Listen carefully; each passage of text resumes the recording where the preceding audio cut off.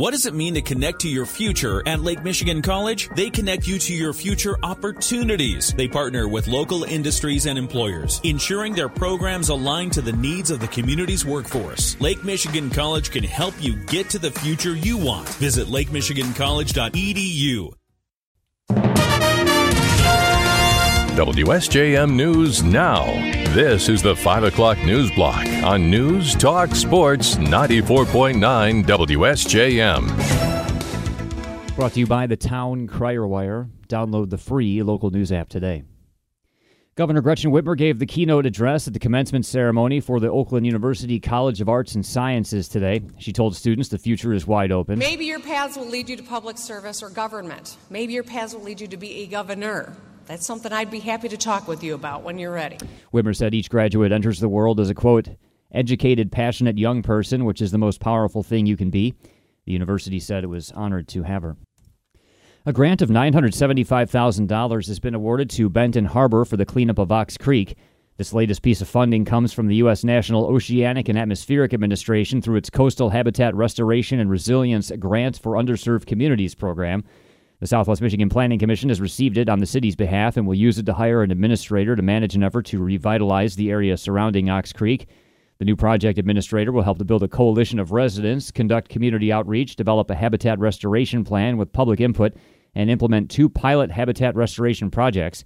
This is just the latest infusion of cash for the cleanup of Ox Creek, with a $3 million U.S. Department of Housing and Urban Development grant previously announced. There's a new chief deputy at the Berrien County Sheriff's Department. Greg Sanders took over the position 2 weeks ago following the retirement of Robert Boyce. Sanders tells us he started with the department in 1996 and has worked several positions, including at the jail, on patrol as a sergeant in the radio room, and as a patrol supervisor. He was promoted to a lieutenant in 2007 and became head of the Detective Bureau in 2010.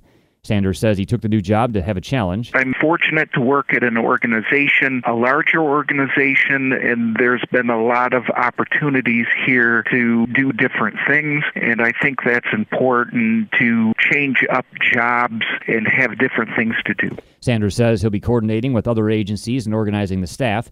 He'll also supervise the patrol officers. Sanders tells us he wants a good relationship with the community. Crime is a quality of life issue, and I think it's important that we continue to hire good people, work hard at holding up the community's trust. Sanders says it's important for the department to find quality people, especially these days when the public gives more scrutiny to police and the actions of a bad officer can harm an entire department. He wants to continue to improve the Sheriff's Department's relationship with the public, adding he's been fortunate to work under Sheriff Paul Bailey all these years.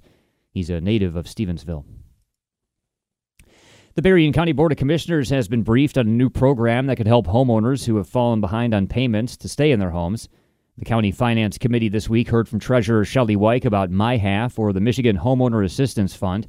Commissioner Terry Freeling told colleagues who it helps. It was launched to assist homeowners that may be having hardship, whether it be mortgage delinquencies, defaults, foreclosures. We had discussed in Finance Committee, mobile home park lot payments also would be eligible in this. Homeowners with household incomes less than 150% of the area median income. Freeling said the program was made possible by the 2021 American Rescue Plan. Weick told the committee this week the county has about $12.4 million in delinquent taxes this year, about $1 million more than last year. A fifth-grade teacher from Our Lady of the Lake Catholic School in St. Joseph is the recipient of an award from You Can Lend a Hand, an organization that supports Catholic schools throughout northern Indiana and western Michigan. Lindsay Goshgarian has been teaching since 2009 and has been with Our Lady of the Lake since 2012. She runs twice-yearly student retreats and introduced the Lakers to the Science Fair and Innovation Expo. She also plans to start teaching STEM classes to K-5 students next year. She received the Christ the Teacher Award from You Can Lend a Hand at a reception this month. The keynote speaker was Bishop Paul Bradley, and Goshgarian won the award out of nominations from more than 40 schools. She says, quote, teaching is a profession that is mainly practiced in front of students. It feels great to be able to be acknowledged in the larger community as well. Our Lady of the Lake Elementary Principal Sherry Kirshner says Goshgarian is, a quote, deliberate in her lesson planning. Her days are full of cross-curricular activities, Catholic culture, and instructional best practices. The Avenue Family Network is holding a special fundraiser ahead of Mother's Day to help support survivors of domestic violence. Chief Strategy Officer Robin McGinnis tells us money raised will go towards supporting the Cora Lamping Center, which is a shelter for those escaping abuse. It's a 23-bed shelter with 9 rooms. We provide free services and education in the community for all of Southwest Michigan, so Berrien, Cass, and Van Buren. The majority of people that we have in the shelter are women and children. McGinnis says the center gets around 75 to 100 calls per month and is often full. It costs around $800,000 a year to run. We provide everything that they may need, from toiletries to food to clothing, all the advocacy and support services they may need. McGinnis says some women have to stay there for as long as 90 days. The shelter also provides counseling and legal support. The Avenue Family Network's Mother's Day online donation event will run through May 14th. You can donate at theavenue.ngo. And this coming Wednesday is a Bike and Roll to School Day around Michigan. It's a program of the Michigan Department of Transportation intended to get kids to take a safe and healthy route to school by walking, biking, or rolling. The day was previously known as Bike to School Day, and its name was changed in 2012 to reflect the broad range of ways that a student might get to school on a bike or on foot. Schools around the state coordinate events for the day, and it's still not too late to register. We'll have a link to more information about the program on our website. WSJM News Now continues with your Bloomberg Report.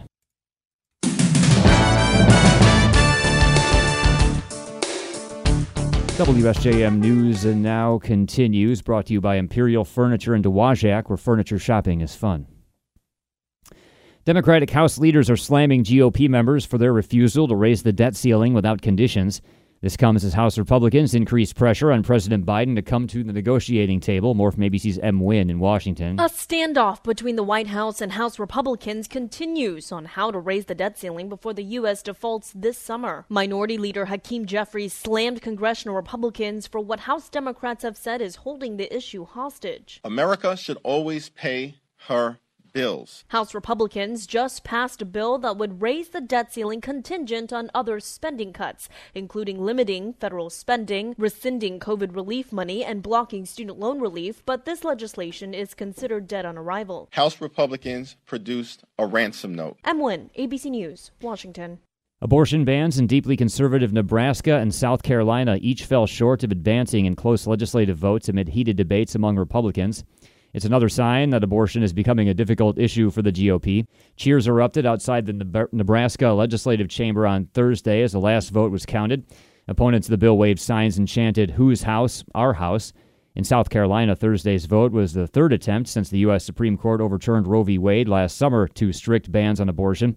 14 states have bans in place on abortion at all stages of pregnancy.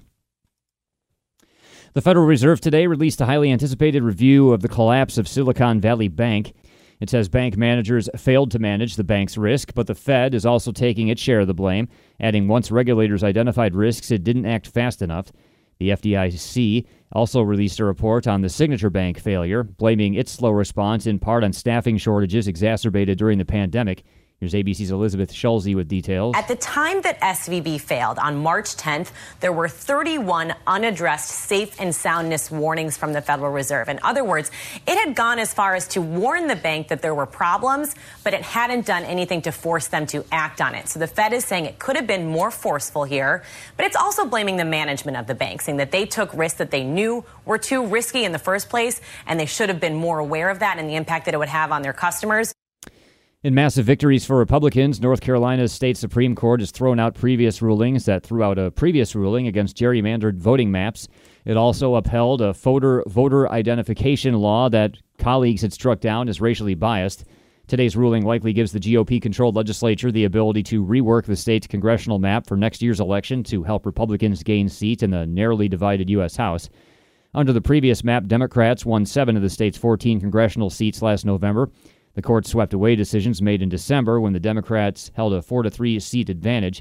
The decisions are likely to mean a photo ID mandate will soon be required in North Carolina elections.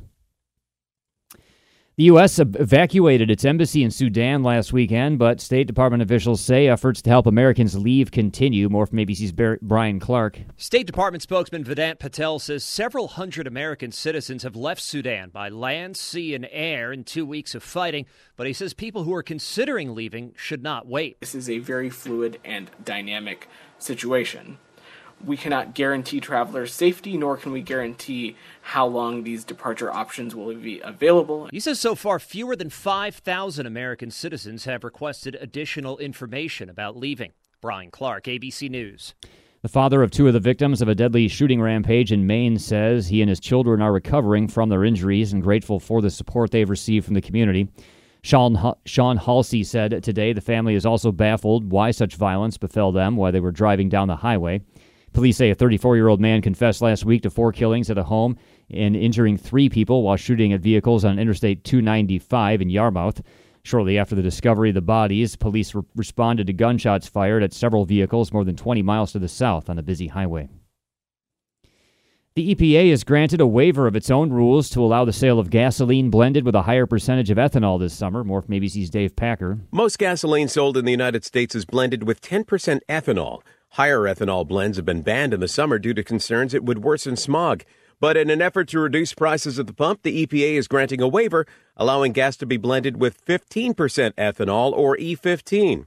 The agency saying the move will reduce prices at the pump, while at the same time supporting American farmers. But while you may be paying less per gallon, expect more trips to the gas station.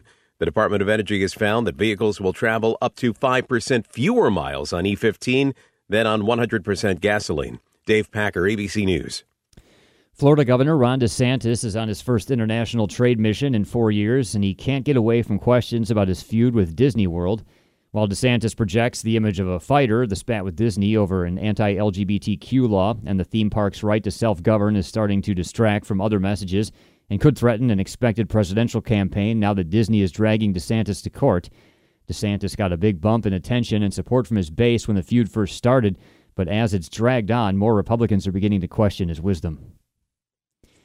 And Colorado's governor has signed a group of new gun control measures, and already they're being challenged. More from ABC's Alex Stone. Prompted by November's mass shooting at Club Q in Colorado Springs and so many other mass shootings over the years in Colorado, the governor is signing 4 new gun laws. They strengthen Colorado's red flag laws and expose the firearm industry to lawsuits, and 2 of the laws were already being challenged as gun rights groups immediately sued. One raises the buying age for a gun in Colorado from 18 to 21. The other imposes a 3-day waiting period between buying and obtaining a gun. Alex Stone, ABC News.